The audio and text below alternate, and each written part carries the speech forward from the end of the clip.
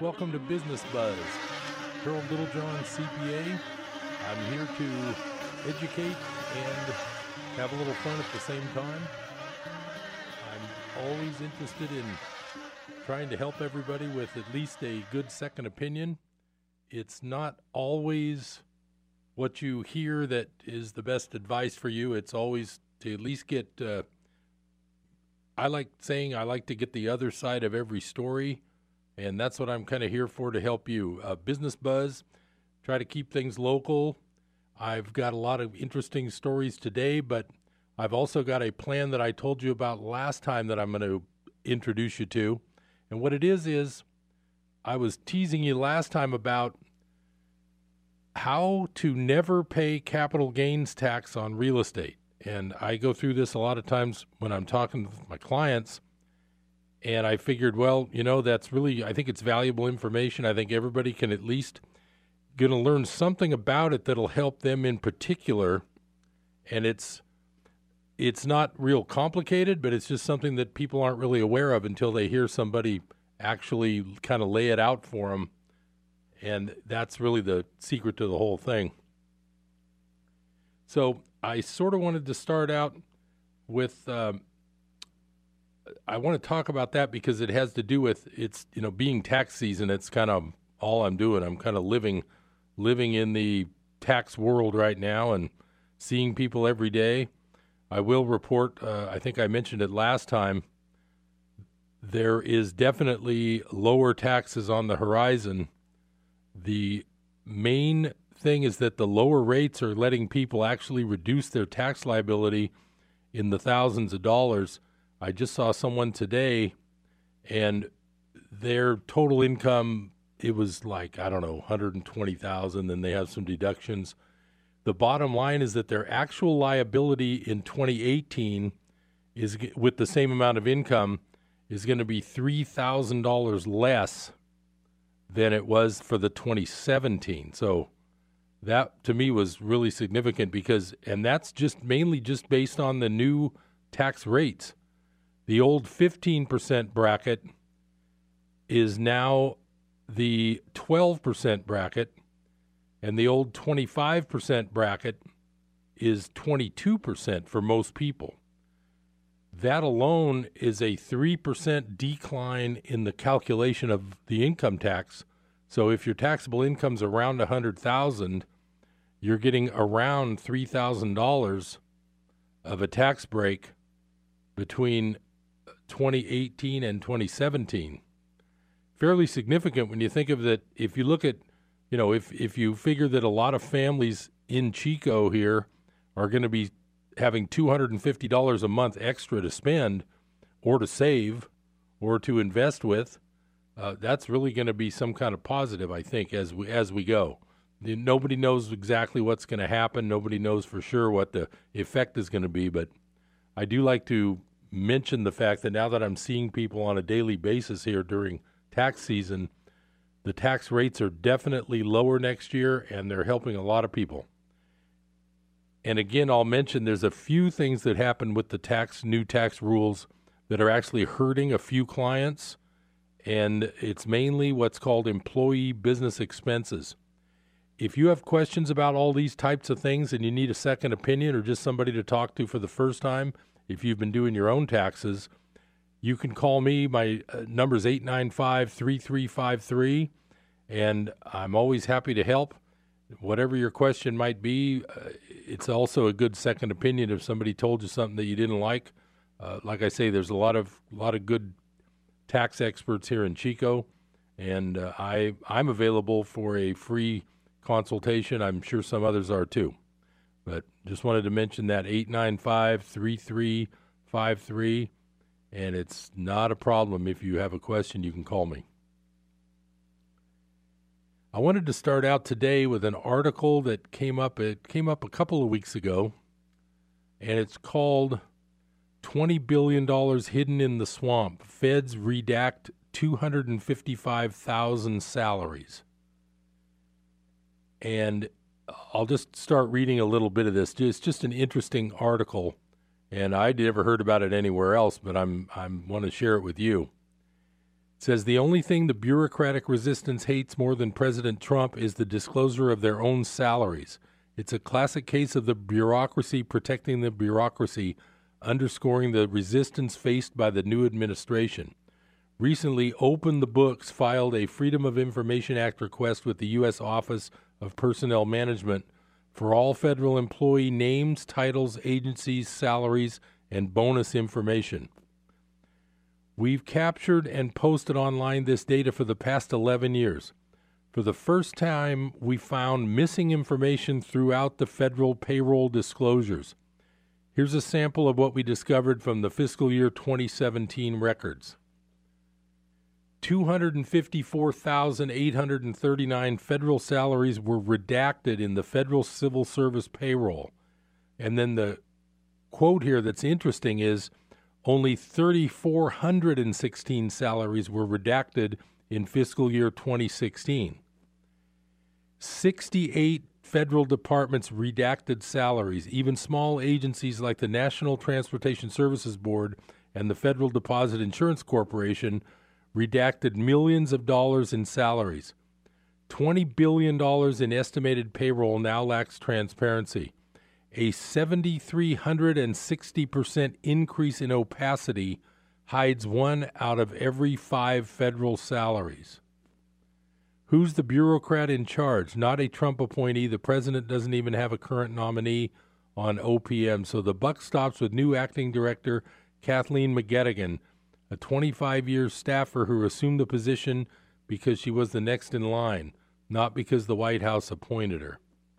Anyway, it goes along with a table, and it shows the fiscal year, number of redactions, and the estimated cost of those salary redactions. And the interesting thing is up till 2016, there was only 3,416 redactions, estimated to be $340 million worth of salaries that we don't get to see what it was for. In the 2017 year, the number of redactions went up to 254,839, and the estimated cost of those redactions is $20 billion. So it's just something I wanted to point out. It's not a political commentary. It's the fact that our government can't even disclose that many of the jobs that our tax money pays for. So these are the kinds of things that they really start adding up in your mind and in your feelings when, like, for instance, I'm all day long helping people pay the lowest legal tax, helping them figure out ways to reduce taxes in the future. And then when I see a client who might have had a good year and now they didn't prepay too much and now they have to write a check for $10,000 or $15,000 to the IRS and $2,000 or $3,000 to the state of California, that's when it really hits me. It's like, well, what's this money going for? And then you read an article like this where, 250,000 federal jobs are not even listed as to what the salary is. It's just, to me, that's pretty incredible. It does go on to show the departments where the redactions happened. It looks like the redactions went up the most in Department of Homeland Security. It went up from 45 the year before to 137,000. And I'm just guessing if these departments are concerned about possibly budget cuts in the future, that's why they're now redacting. Maybe it'll slow down a budget cut if it takes a while for someone to dig in and find out what the salaries are. In other words, is this like a delay tactic so that somebody can't look at the list right off the bat and say, we're going to slash, 10% of this budget? And I guarantee there's probably a lot of meat that could be cut off of some of these departments. And like I say, that's what hurts when people write checks for taxes. Nobody begrudges local police and fire. Nobody begrudges roads being maintained. Nobody begrudges sidewalks for kids to go to school on. I don't think anybody begrudges that stuff. But it is hard to swallow when you see the waste of billions and billions of dollars in our federal budget, and now we can't even see where the salaries are going. I just think that's sort of incredible. I find it quite hard to fathom. Now, there was also, I really want to dig into this thing about these capital gains, because a lot of clients, they start freaking out if they know that they've got a home or a rental property or some sort of property that has gone up a lot in value. And of course, if you've owned real estate for 30 years and you paid, $40,000 for a house in the 1970s or 80s, well, the 80s wasn't that cheap, say 90,000, and now it's worth 300,000. You've tripled your money, and if you ever go to sell that house, you're going to pay a bunch of tax because you have a huge capital gain. One of the things I like to tell people about is the possibility of never paying capital gains tax on real estate and on a real estate gain. Now, the way to work that is there's two main rules that we can work with in the real estate tax world that are the biggest tax savers around. The first one is the exclusion of gain on the sale of a principal residence. Keep in mind, when I talk here on the radio to you about the ways these things work, this is not financial advice. You still need to contact the tax professional to get the details of your own particular situation. These are just general rules that I like to bring up and educate people with, but you can't rely on what I'm telling you today and go out and do a deal and then say, oh, Harold said that there was going to be no tax on this deal. Well, I can't vouch for that unless I've actually sat down with you and looked at your numbers. So don't take this as actual tax advice. Just take it as information from someone who's familiar with the way these laws work. That first law, the exclusion of gain on the sale of a principal residence. If you have owned and lived in your house for 2 of the previous 5 years, and you've simultaneously owned and lived in it for 2 of the previous 5, the general rule is that if it's a single ownership, you get to exclude a $250,000 gain on that home sale when you sell your residence. If it's a jointly owned married return type joint home sale, you're entitled to exclude $500,000 of a gain on the sale of a principal residence.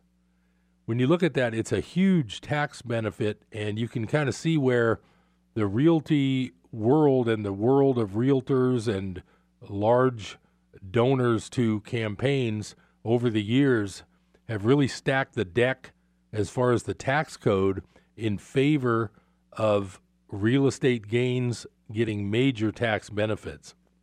This one is huge. It affects a lot of people. It's not just for the wealthy. It's not just for the business people. This is for just anyone who owns a home and the value has gone up. So that's the first rule that comes into play.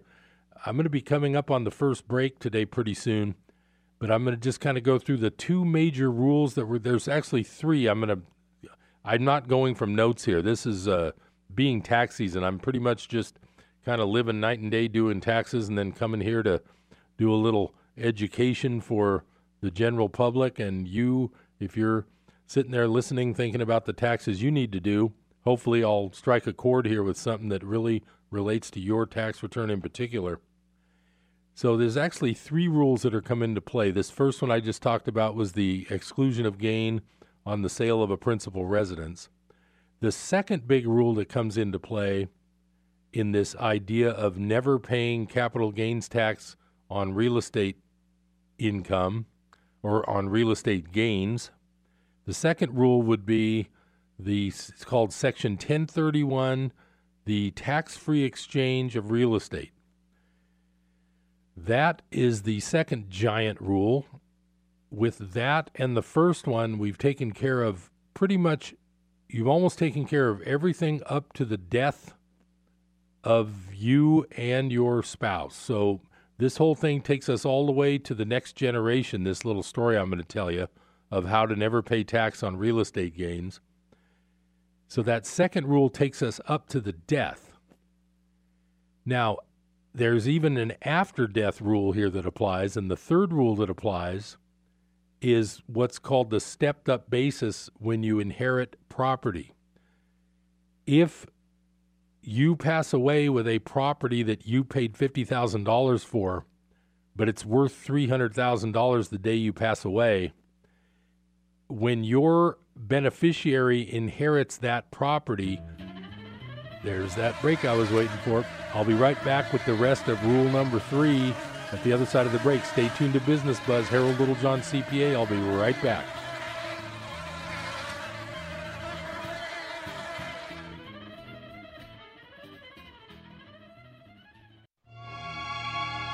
Hello, this is Samantha Landy, and I bring you Psalms of Hope, heard here on Life Radio every Monday, Wednesday, and Friday at noon. So do tune in and join me for beautiful music and an encouraging word from the Lord. Psalms of Hope with Samantha Landy, Monday, Wednesday, and Friday at noon, here on KKXX.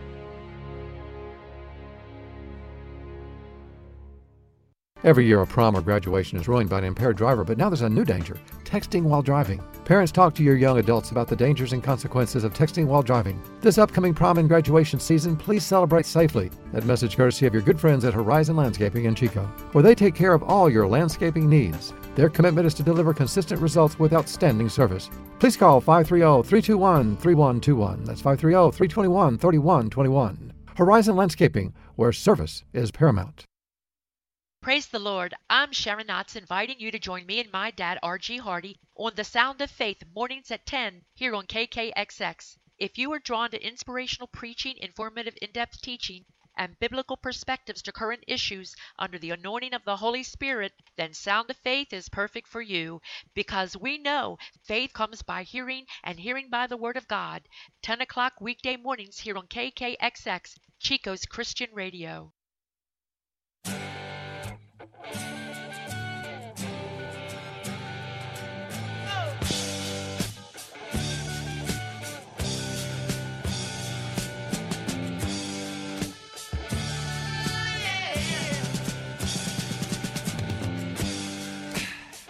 Welcome back to Business Buzz. Harold Littlejohn, CPA, filling you in on the lifetime goal of never paying tax on a real estate capital gain.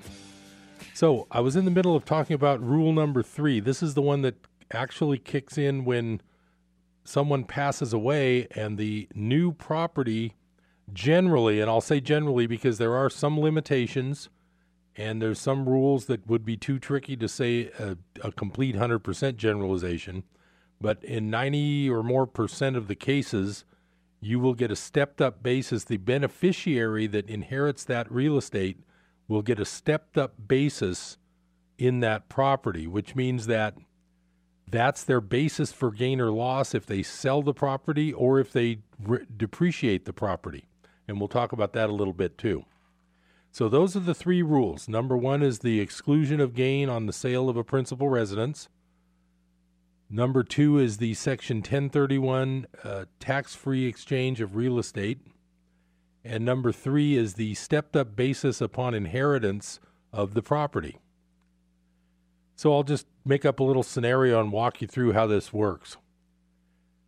We'll say that the Smiths have 2 homes and 1 rental property to start with. Let's just start that way. And both of the houses that they own, and they go between Tahoe and Chico, and they live in both of them. Well, the one that they live in the most, you can only have 1 principal residence at a time. So let's just say they mainly live in Chico and they have a vacation-type home in Tahoe. And they have a rental property, let's say, in Chico. And they're getting up there a little older, and they decide that they want to move. So they're going to, let's say the job, they retire at age 55 or something, and they sell their Chico house, and they originally paid $50,000 for it back in the 60s, and now it's worth $500,000. They sell the Chico house that was their principal residence, and since they've lived there 2 of the previous 5 years while owning it, they receive a tax-free gain of the $450,000. So They bought it for 50, they sold it for 500. Their gain is 450, that's the difference. That is tax-free because they're a married couple, they qualify for the $500,000 exclusion, and their gain is less than $500,000. That is the first piece in this puzzle that they've accomplished by not paying any tax on this giant real estate gain. Since they're retired from their job in Chico, they now move up to Lake Tahoe, and their Tahoe residence becomes their principal residence. Like I told you, you can only have one principal residence. But now that is their principal residence. And let's say they bought that for $50,000 way back when, and now it's worth $500,000 also. If they live in that it's not new to them. If they live in that Tahoe house as their principal residence, remember the rule for 2 of the previous 5 years, and that's looking back at the date of sale, and they have not had another one of those residence sales within 2 years, they can live in the Tahoe house, let's just say for 2.5 years, and now that house is qualified to earn the right to do another exclusion of up to $500,000 of gain when it's sold, because that house is now their principal residence. They've made it their principal residence because they don't have the Chico house as their principal residence. Now that house can become their residence, and they can then, as long as they sell it after 2 years has passed since the first sale, they can now sell that house, say 3 years after they move into it, and that gain of $450 is also tax-free, because due to that exclusion of gain on the sale of a principal residence. It's a pretty amazing law that really saves a lot of tax. In order to utilize the second rule, which was the tax-deferred gain Section 1031 tax-free exchange rule, that one is going to apply to their rental property. So let's go back to the rental property in Chico. Let's say it was a duplex. Let's say they paid $100,000 for it. And let's just make up a number. Let's say it's worth $500,000. Now that $400,000 sale is not available to them to get rid of via the exclusion of the principal residence sale, because that duplex was not their principal residence. It's a business property. It's a rental property. And that basis of $100,000 is going to generate a $400,000 gain that would be taxable if they did a straight sale of the property for $500,000 and liquidated it that way. But in our imaginary scenario of the Smith family, they are going to parlay the equity in that duplex, which is now worth $500,000, and they're going to take the profits from that duplex and they're going to buy a 12-plex for $2 million. I'm just making up numbers. I'm not sure what that stuff's worth right now. Let's say they buy a 20-plex for $2 million. Okay, so they do a tax-free exchange, which means now this is something you got to be very careful. You have to do this just right, or it doesn't qualify as it's called a deferred Section 1031 tax-free exchange. It's also known as a Starker exchange, which I believe is the name of the representative who originally brought this into Congress. I won't say wrote, because I'm 99% sure no law on the books has ever been written by a congressman. They're all too busy campaigning 24/7 to get their next election taken care of. But somebody wrote it and handed it to him, and he presented it, and his name was Starker.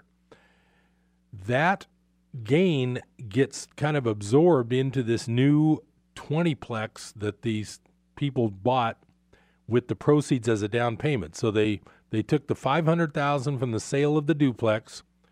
They never touched the money. That's the secret on these tax-free exchanges. You can't have the money in your hand. It has to be done through a qualified intermediary. You need to talk to your realtor before you even start one of these and say, I have to have this set up as an exchange-type escrow. I do not want the money, because once I get able to get the money, that means I didn't do an exchange and I got to pay tax. So they set this up as a qualified intermediary escrow where they're going to do the exchange through the escrow. They never get to see the $500,000 in cash. It sits after they sell the duplex. It sits in the escrow until it's ready to be passed forward onto the purchase of the new 20plex that they're going to buy, the one they're moving up to. So now the new 20plex, of course, if it's $2 million, they can either add cash to buy towards the new 20plex, or maybe they're taking out a mortgage for the $1.5 million difference. However they do it, they don't end up, if they do this exchange properly, and there's lots of rules, you have to identify your new property within a certain number of days of your sale. You have to close, you have to purchase your new property within 6 months of the date of the sale or the due date of your return. That's where it gets complicated. That's why I'm saying don't take this as tax advice. This is just information that I've gleaned over learning these laws over the years. You need to talk to a professional yourself if you have a property like this or any kind of situation like this. You have to hire somebody to give you the lowdown with your numbers and your dates in particular, because I'm just giving you the general rules. So they end up buying a $2 million property. They didn't have to pay tax on that $400,000 gain from the $100,000 duplex that they sold for $500,000. That's quite amazing. Now, there are some catches as far as what they get to depreciate out of the new 20plex, but I'm not going to get it that complicated here today. I'm trying to keep it simple. They did another real estate sale, and they didn't pay any income tax. So we're coming up on that second break. Stay tuned to Business Buzz. This is Harold Littlejohn, CPA. I'll be right back with the third and final law that I'm saving you millions of dollars of tax with over your lifetime and your children's. See ya.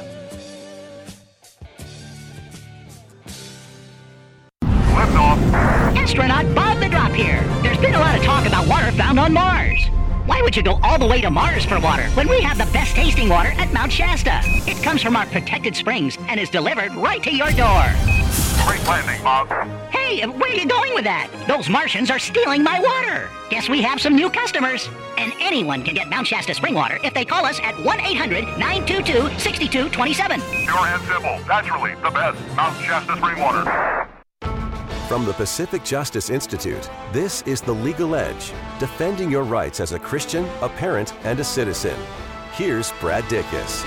Lost in the debate over the recent budget bill is a key victory for life and freedom. You see, inserted in the bill is a repeal of the Independent Payment Advisory Board, better known as Obamacare's death panels. Created to keep health costs down, the reality was that this panel arbitrarily rationed health care. IPAB made drastic limits enforced by the Department of Health and Human Services on what Americans could be allowed to spend, even from their own funds, on life-saving medical treatment. That a law this egregious passed in the first place is scary. Well, Pacific Justice Institute says rest in peace, death panels. The Pacific Justice Institute provides legal representation to individuals without charge. Learn more at pacificjustice.org. That's pacificjustice.org. It's my church on every day. I worship with my church on Wednesdays and Sundays, but during the week, when it's harder to get through the day, I just feel comforted by the people who are there. So it's a family. I know how important it is to constantly feed on this radio station. That's what's going to help you so much focus on Him throughout the day. You might have a day that you're just tired or you're just feel a little spiritually drained and something just speaks to you. It just makes it amazing. It's teaching and talk you can trust. This is Life Radio, KKXX, AM and FM.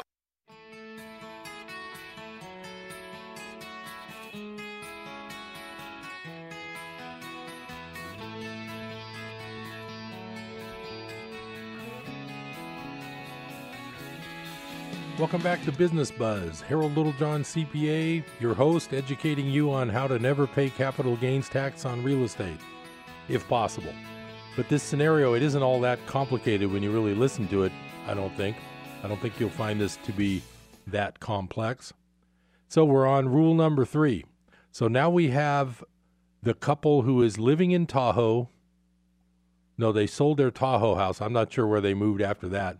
but they got 2 residences, big gains, tax-free. Then they sold their duplex and did a tax-free exchange into a 20-plex that was valued at $20 million. So now we're here 10 years later. They're enjoying some of this money that they got out of those first 2 house sales that they were able to keep, of course, tax-free. And let's say they're living in some assisted living. But meanwhile, their rental properties, the rental 20-plex is now worth $4 million. Here's how this part of it works. You must be wondering now, how could anybody possibly sell this $4 million apartment house and not pay tons of tax? Well, I'll tell you how they would do it. Since they were smart enough to talk to someone like me or another tax professional to figure all this out, they knew better than to give this apartment complex to their children while they were alive. What they did was they allowed the apartment complex to be inherited by their beneficiaries. So now, upon their death, now that when the first spouse dies, it's usually set up to where the property goes to the second spouse. The other thing that's important is you should have all of this type of property when you have real estate in California, the correct title for the IRS to give you all these great tax law help. The correct title is to be listed as community property. You don't want to necessarily just list things as joint tenancy. But I'm not here to give legal advice. I'm actually not here to give tax advice. I'm just giving you some interesting stories and scenarios. You need to talk to a professional yourself. So what happens now is the first spouse passed away, and then about a year or 2 later, the one called the surviving spouse, that spouse now has passed away. That apartment house that's now worth $4 million now gets inherited by a child. That child, under most circumstances, I'm not saying there might not be 1 or 2 that some Sharpie could figure out that I'm forgetting something, but generally that child could then turn around and sell that apartment complex right away, actually, and not pay any tax because his basis in that property is set due to what's called the stepped-up basis at death. His basis is the fair market value at the date of death of that second surviving spouse. That is the way that family took $300,000 originally, plus the mortgage on the apartment house. So they took maybe $1.8 million, and they turned it into, and I'm just kind of calculating, $1 million for the first 2 houses, plus $4 million for the rental. They turned it into $5 million for the benefit of the beneficiary, which was the ultimate beneficiary anyway. It doesn't have to be a child either. They took the $1.8 million total over their lifetime, and they parlayed it into $5 million, and no one ever paid any capital gains tax on all that realty gain. Now, to me, that's pretty cool. That is another point I want to make. The rule of the stepped-up basis, as long as it's done properly in the deceased person's trust, this is better with a trust than with a will, but that's beyond the scope of this discussion. You need to check your own legal advice and do your own due diligence. It doesn't have to be a child that gets that stepped-up basis. What's confusing is there is a rule that requires that you do have to be a child, and that's the rule of the Proposition 13 low real estate tax. In fact, I just saw a couple today, and their house that's probably worth $300,000 now, I'm guessing, their total tax that they pay on it each year, property tax, is only $600 and something. That's from what's called Proposition 13. It came in 1978, and it protects you from getting hiked up property taxes based on the value of your house. It's based on the price of your house in 1978 if you've lived there that long. The one thing that does require a child to be the beneficiary is if a child inherits a house from you, that child gets to keep the low Prop 13 tax basis if he doesn't sell it. That's the thing that requires a child. But this thing about the stepped-up basis upon death, I'm saying that that could happen even if you left it to a non-relative. If you had a friend, if you didn't have anybody you wanted to leave it to that was related to you, but you had a friend like maybe your local CPA that's on Mangrove Avenue in Chico, just kidding. But if you wanted to leave that apartment complex to a friend, he too would get the stepped-up basis. It doesn't have to be a child, and it doesn't have to be a relative for that. It's a general rule. That is my story of the Smith family, who basically never paid tax on all that giant real estate gain that they parlayed into $5 million. So next time your friends whine about paying capital gains on real estate, just tell them they should have listened to Business Buzz. They could have gotten some alternative ideas instead of paying that tax. Now, some people, if you need the money and you just want to cash out, yes, you will pay some tax. But the other thing to remember is the best tax rate around is the long-term capital gains tax rate. Now, it's kind of tough to calculate that on like a rental property that you've been depreciating.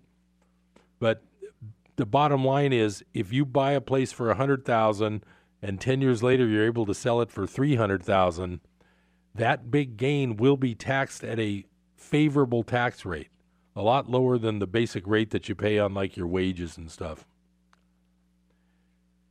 So that is my little education lesson today. Now I'm about to dive into another favorite topic of mine. And for the next few minutes, I'm going to talk about the issue of our country's debt and our debt-based system, and the fact that the entire bubble economy we're in and the fake news, fake markets economy is all related to debt. So I'm just going to read this to you.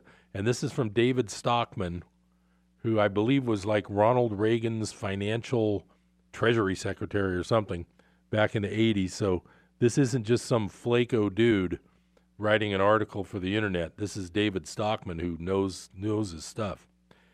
So the article is entitled, David Stockman Exposes the Stock Market's $67 trillion Nightmare. It says, this is getting pretty ridiculous. For old time's sake, we recently checked on the federal debt level during the month we arrived in the Imperial City as a 24-year-old eager beaver. That was June 1970, and the federal debt held by the public was $275 billion. Billion with a B. Keep in mind that's a low number. That's about a fourth of a trillion. Mind you, while that number wasn't exactly diminutive, it had taken all of 188 years to accumulate. That is to say, Uncle Sam had borrowed an average of $28,000 per week during the 9,776 weeks since George Washington was sworn in as the nation's first president. Now remember, that was as of 1970. We are ruminating about this seeming historical obscuranta because it just so happens that the U.S. Treasury this very week will be selling $258 billion of government debt. That's right. Uncle Sam's scheduled debt emission this week will nearly equal his cumulative borrowing during the nation's first 188 years and its first 37 presidents. And yes, there has been some considerable inflation since June 1970, and not the least because exactly 13 months later, Tricky Dick Nixon decided to pull the plug on Bretton Woods and the dollar's anchor to a fixed weight of gold. Now, I've mentioned that before. Our currency is 47 years old because in 1971 it got unhooked from gold. So we've been on a paper, full faith only monetary system for the last 47 years. And like I've pointed out before, the average life of a currency is 27 years. So we're on borrowed time. And yes, needless to say, the financial discipline of gold-backed money during that interval of guns and butter excess would most certainly have triggered a recession and a heap of inconvenience for Nixon's 1972 re-election prospects. As it happened, the American economy got a heap of inflation and destructive financialization over the next half-century instead. Accordingly, the price level today is 5 times higher as measured by the GDP deflator. So in today's dollars of purchasing power, the 1970 debt figure would be about $1.2 trillion. This is by way of explaining that it hasn't been for nothing that we have labeled the Donald as the king of debt and the congressional Republicans as fiscal Benedict Arnolds. I will be coming up on another break in a minute, but I want to get through most of this before the final segment because I've got some really fun stuff in the final segment. So, by contrast, at $67 trillion of total debt today, the U.S. leverage ratio stands at nearly 3.5 times, and therein lies the giant financial skunk in the woodpile. Had the historically proven leverage ratio of 1.5 times national income had not been upended by Tricky Dick's perfidy, there would be $30 trillion of total debt on the U.S. economy today, not $67 trillion. So those two extra turns of leverage amounts to $37 trillion, an economic milestone that is grinding capitalist growth steadily lower and which has now put the Main Street and Wall Street economy alike in harm's way. So that was just I'm not going to go on, but if you want to look at that article, it came off of zerohedge.com, and it was from David Stockman, and it's called David Stockman Exposes the Stock Market's $67 Trillion Nightmare. So I'm going to come back with a little more fun topics. I'm glad we're discussing the debt because we're in a debt-based system, and at some point the bubbles are going to pop. Stay tuned to Business Buzz. I'll be right back.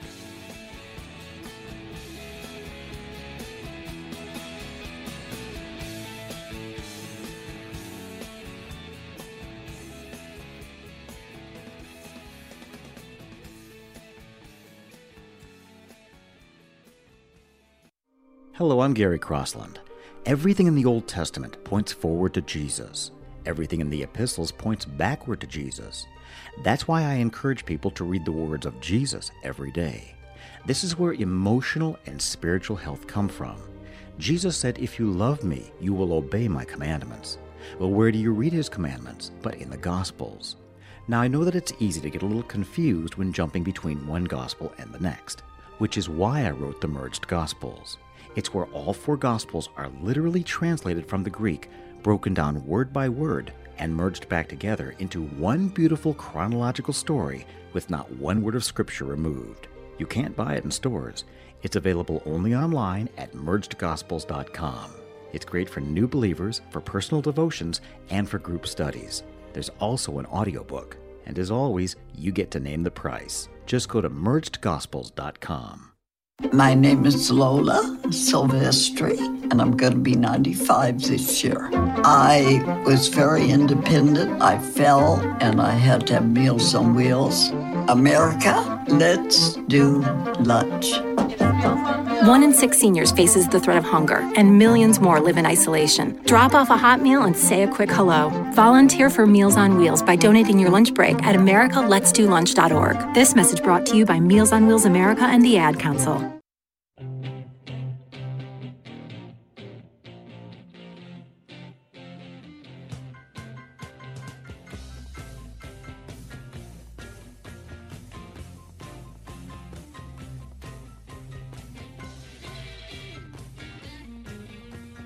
Welcome back to Business Buzz. Harold Littlejohn, CPA, talking with you about, fun topics like major debt and all those kind of things. But I'm here as a positive factor because I want to be the voice that does not agree with everything you hear from other people and other places. Your money's not always all that safe. I'm going to read a little bit from another article.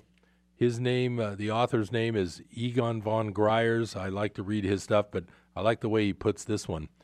It's called, the title of this article is called Own Gold Before Pandora Reopens the Box. And his website is called goldswitzerland.com, and you can read these articles there. I'm just going to give you a little basics on what we're talking about here. In the old Greek mythology, the opening of Pandora's box unleashed many evils on the world. Within the next few years, we will see a modern Pandora's box being opened that will lead to events in the world which will be as devastating as when the ancient box was opened. The very big difference is that this time the consequences will not be part of historical mythology. Instead, they will be real and catastrophic, for the whole world on a scale never experienced in history. Pandora, the all-giving, was the first human woman created by the Greek gods. Zeus ordered her creation to punish humanity due to Prometheus's theft of the secret of fire, a secret he gave to humanity. Pandora got hold of a box, actually a jar, belonging to Prometheus's brother, and opened it, thereby letting out all the evils of humanity, including death and disease. Realizing her mistake, she closed the jar, and the only thing left inside was hope. Just as the punishment Pandora inflicted on humanity, the world will in coming years be punished for the excesses, debts, deceit, lies, decadence, and lack of moral and ethical values. I don't think anybody can disagree with that. As the modern Pandora's box is opened, there will be so many problems and shocks that the world will experience that the list will be endless. Now here's where he gets to the point. There have been innumerable periods in history when a sound economy based on sound principles has been transformed into massive debts, money printing, and more. Some of these cycles have been of a smaller magnitude, and virtually all of them have been local or regional. Thus, we have seen many examples of economic collapse in individual countries like Argentina or in regions like the Roman Empire. Now, here's the main point of this article. But never before in history has virtually every country and every region been insolvent or bankrupt simultaneously. Then he just sort of lists things. Here it says China, debt to gross domestic product, 833%. If we start with China, debt has grown exponentially in this century. Now remember, this century, when I hear that, I think about like the whole 1900s of 100 years. No, we're talking 18 years since the year 2000. Has grown exponentially in this century from $2 trillion to $40 trillion. Like most debt-based countries, China has to grow debt at ever-increasing rates to expand GDP. Since 2009, Chinese debt has grown 3 times faster than GDP. Now remember, GDP is gross domestic product. That's like the total production of the entire country for the year.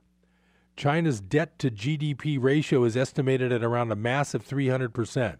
But if we base debt to GDP on the Financial Stability Board figures, the result is very different. Included in their calculation is also all financial assets. On that measure, the Chinese debt to GDP ratio is a staggering 833%. That means 8 to 1. UK, debt to GDP 1,008%, but China is not the worst. Using the same measure, the UK, being the world's largest financial center, has 1,008% debt to GDP. That means 10 to 1. Many industrialized countries are above 400%. Switzerland, with a banking system which is too big for the country, would also be at the top of the list. And then he goes on to list these places. Then he says, third on the list is Japan, 657% of debt to GDP. I won't go into all those details. Then he also mentions another major problem for Japan is the aging and shrinking population. In 2065, 40% of the population will be 65 and over. So that's not good either for the economy. And then he goes on to talk about the EU, a disaster waiting to happen. And he calls them the unelected and unaccountable Brussels elite is doing what they can to hide the euro area problems. Going from a customs union to a political and economic union has been a disaster for major parts of Europe. The people in the UK decided that they did not want this elite to make most of the laws and regulations for Britain. That's something to remember when you hear about the EU. This entire people running the EU's financial center in Brussels is unelected. And that's why Great Britain voted to leave the European Union. Brussels are using all the tricks in the book to stop Brexit with threats, blackmail, etc. The UK is not the only country fed up with being ruled by Brussels. Poland, Hungary, and the Czech Republic have difficulties living with foreign rule. So he goes on to talk about that. So the bottom line and his point is that in order to keep this whole thing going, there has to be more and more money printed to cover the interest on all this debt. So, and herein lies the crux of the financial system and the world economy. We live in a world which can only survive with ever-increasing amounts of debt. The world is long past the point when the real economy grows without financial stimulus. Whatever country you choose, the result is the same. Take the U.S. Debt has grown almost 4 times since 2000, and GDP hasn't even doubled. The world needs a continuous stimulant in the form of an injection of printed money and credit just to survive. That is why debt is growing exponentially while real GDP is not growing at all. Since the latest financial crisis started in 2006, global GDP is up 26%, while global debt has doubled and is now around $240 trillion, plus another 1 3/4 quadrillion in derivatives and unfunded liabilities. How can anyone believe that a sick world based on debt can ever cope with the reduction in stimulus that the Fed and ECB have now started? Now here, I'll just interject. Our Federal Reserve and the European Central Bank has acted as if they're not going to keep buying this debt and to keep propping it up. And he says, and not only that, interest rates have now bottomed and higher rates will hit a debt-infested world that can't even cope with zero or negative rates. But the cycle has turned and inflation combined with higher rates are next. There is nothing governments or central banks can do. Collapsing currencies and collapsing debt markets will cause massive inflation and rates in the teens at least, and governments will be helpless. All they can do is to apply the failed Keynesian medicine of more credit and more printed money. It is evident that a world in a debt crisis cannot be cured by the same medicine that caused it in the first place. More debt and more printed money can only multiply the problem exponentially. There is no time in history when major debt expansion has created real prosperity for the world as a whole. Yet there is the minuscule minority which has benefited, but most of their gains will disappear, as we will experience the biggest wealth destruction in history. There is nothing sound in our current financial system. Virtually all sovereign nations are bankrupt. Add to that the pension, Social Security, medical, and other unfunded liabilities. There will be no money for any of that. Tax revenues will collapse, and there will be no or very little money to pay for any government expenditure, whether it is schools, hospitals, defense, roads, transport, etc. Most of the problems of debts, deficits, insolvent banks, and sovereign nations are known to anyone who cares to study it, but governments and central banks have decided to put their heads in the sand, hoping the problems will go away. But when Pandora's box opens fully this time, it will not just be all the known problems which will shock the world, because in a world based on debt and printed money, there will be numerous falsities, frauds, and concealed bad news emerging. Shocking events will come out of every corner. We will find out that governments have lied to us in any area from finance to politics. Both banks and central banks will have hidden all the bad news, just like a fraudulent trader who hopes to recover on the next position. The same with big corporations. Having been through a number of downturns, I have seen this before, especially in the 1970s. But the problem this time is so much bigger that the consequences will be disastrous. Central banks will respond with the only remedy they know. They will print unlimited money, creating hyperinflation for a brief period. But printing more money will only exacerbate the problem. And writing off all debts, which many people put forward as a solution, is certainly not a panacea. If it was that easy, why don't we just continue to borrow and print and write off the debts to create the ultimate Shangri-La?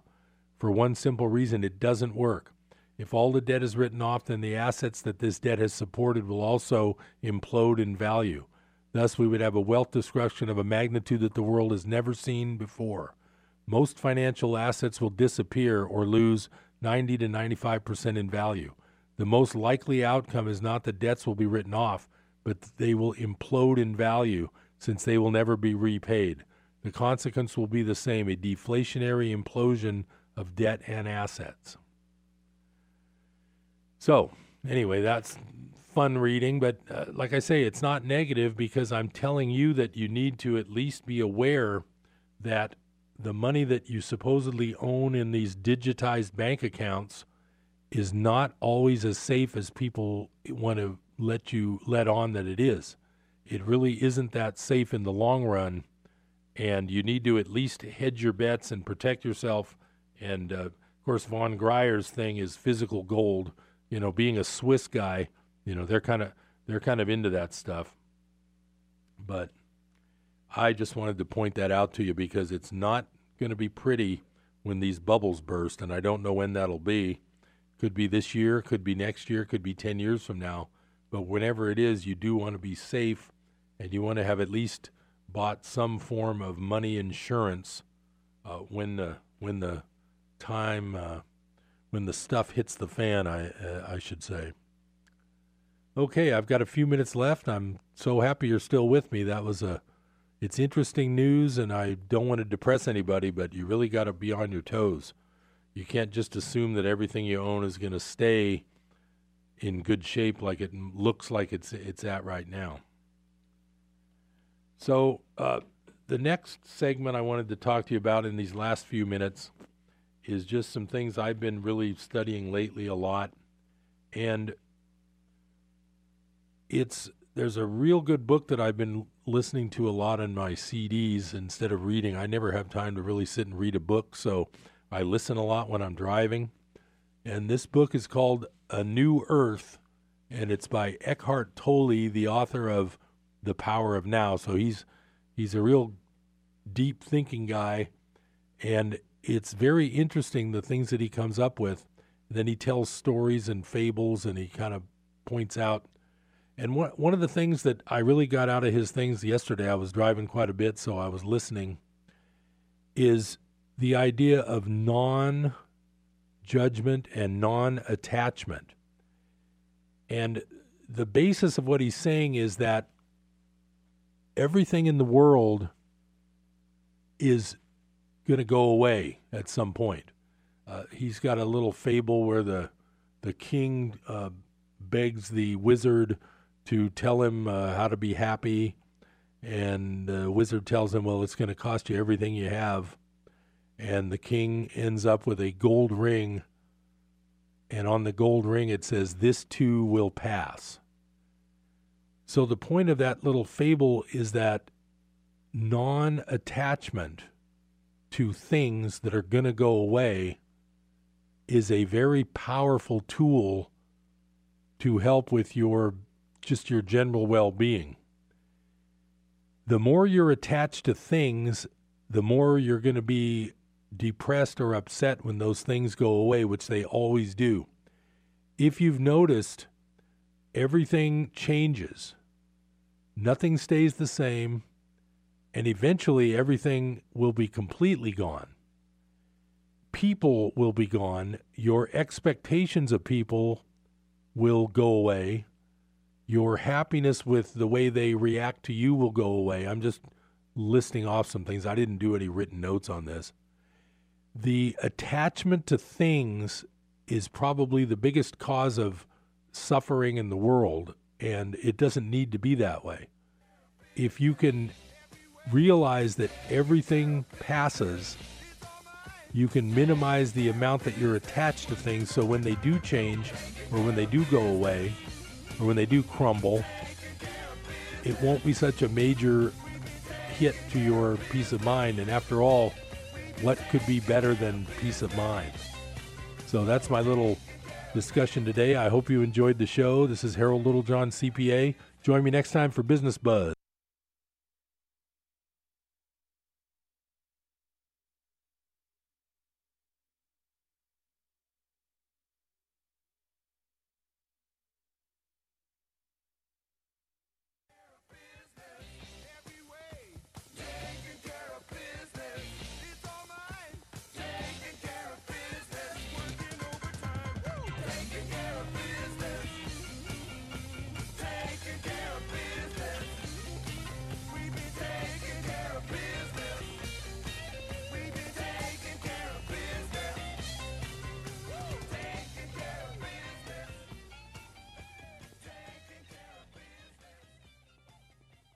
KKXX, Paradise. K280GL, Chico. And K283AR, Chico, Yuba City, Marysville. With SRN News, I'm Keith Peters in Washington. Stock prices plummeted today on word of steel and aluminum tariffs. The stock market was bumping along narrowly between higher and lower. Then the president made a surprise announcement of steel tariffs, and the bottom dropped out. It's a broad-based sell-off, but I think mainly it goes back to the fact that the market was very surprised that this news was released without them knowing about it. Matt Cheslock at Virtu Financial says the Dow Industrials dropped by more than 500 points in a few minutes. The Dow closed down 420, about 1 2/3%. But the tariff announcement stirred fears of a trade war and concern that companies which use steel and aluminum, auto and aircraft makers, for example, would be saddled with higher materials costs. Warren Levinson, New York. After lying in honor at the U.S. Capitol, Billy Graham's body has returned home to North Carolina. Correspondent Greg Clugston reports from Charlotte. Members of the Graham family accompany Billy Graham's casket on a flight from Washington back to Charlotte and the campus of his library. It's where the famed evangelist will be buried on Friday following a noontime funeral. The private, invitation-only service is limited to about 2,000 people, but will be streamed on the internet and broadcast on TV and radio. Greg Clugston, Charlotte. Russian President Vladimir Putin says Russia has developed a range of new nuclear weapons that he claims can't be intercepted by an enemy. Speaking Thursday in a nationally televised address, Putin said the new weapons represent a quantum leap in military technology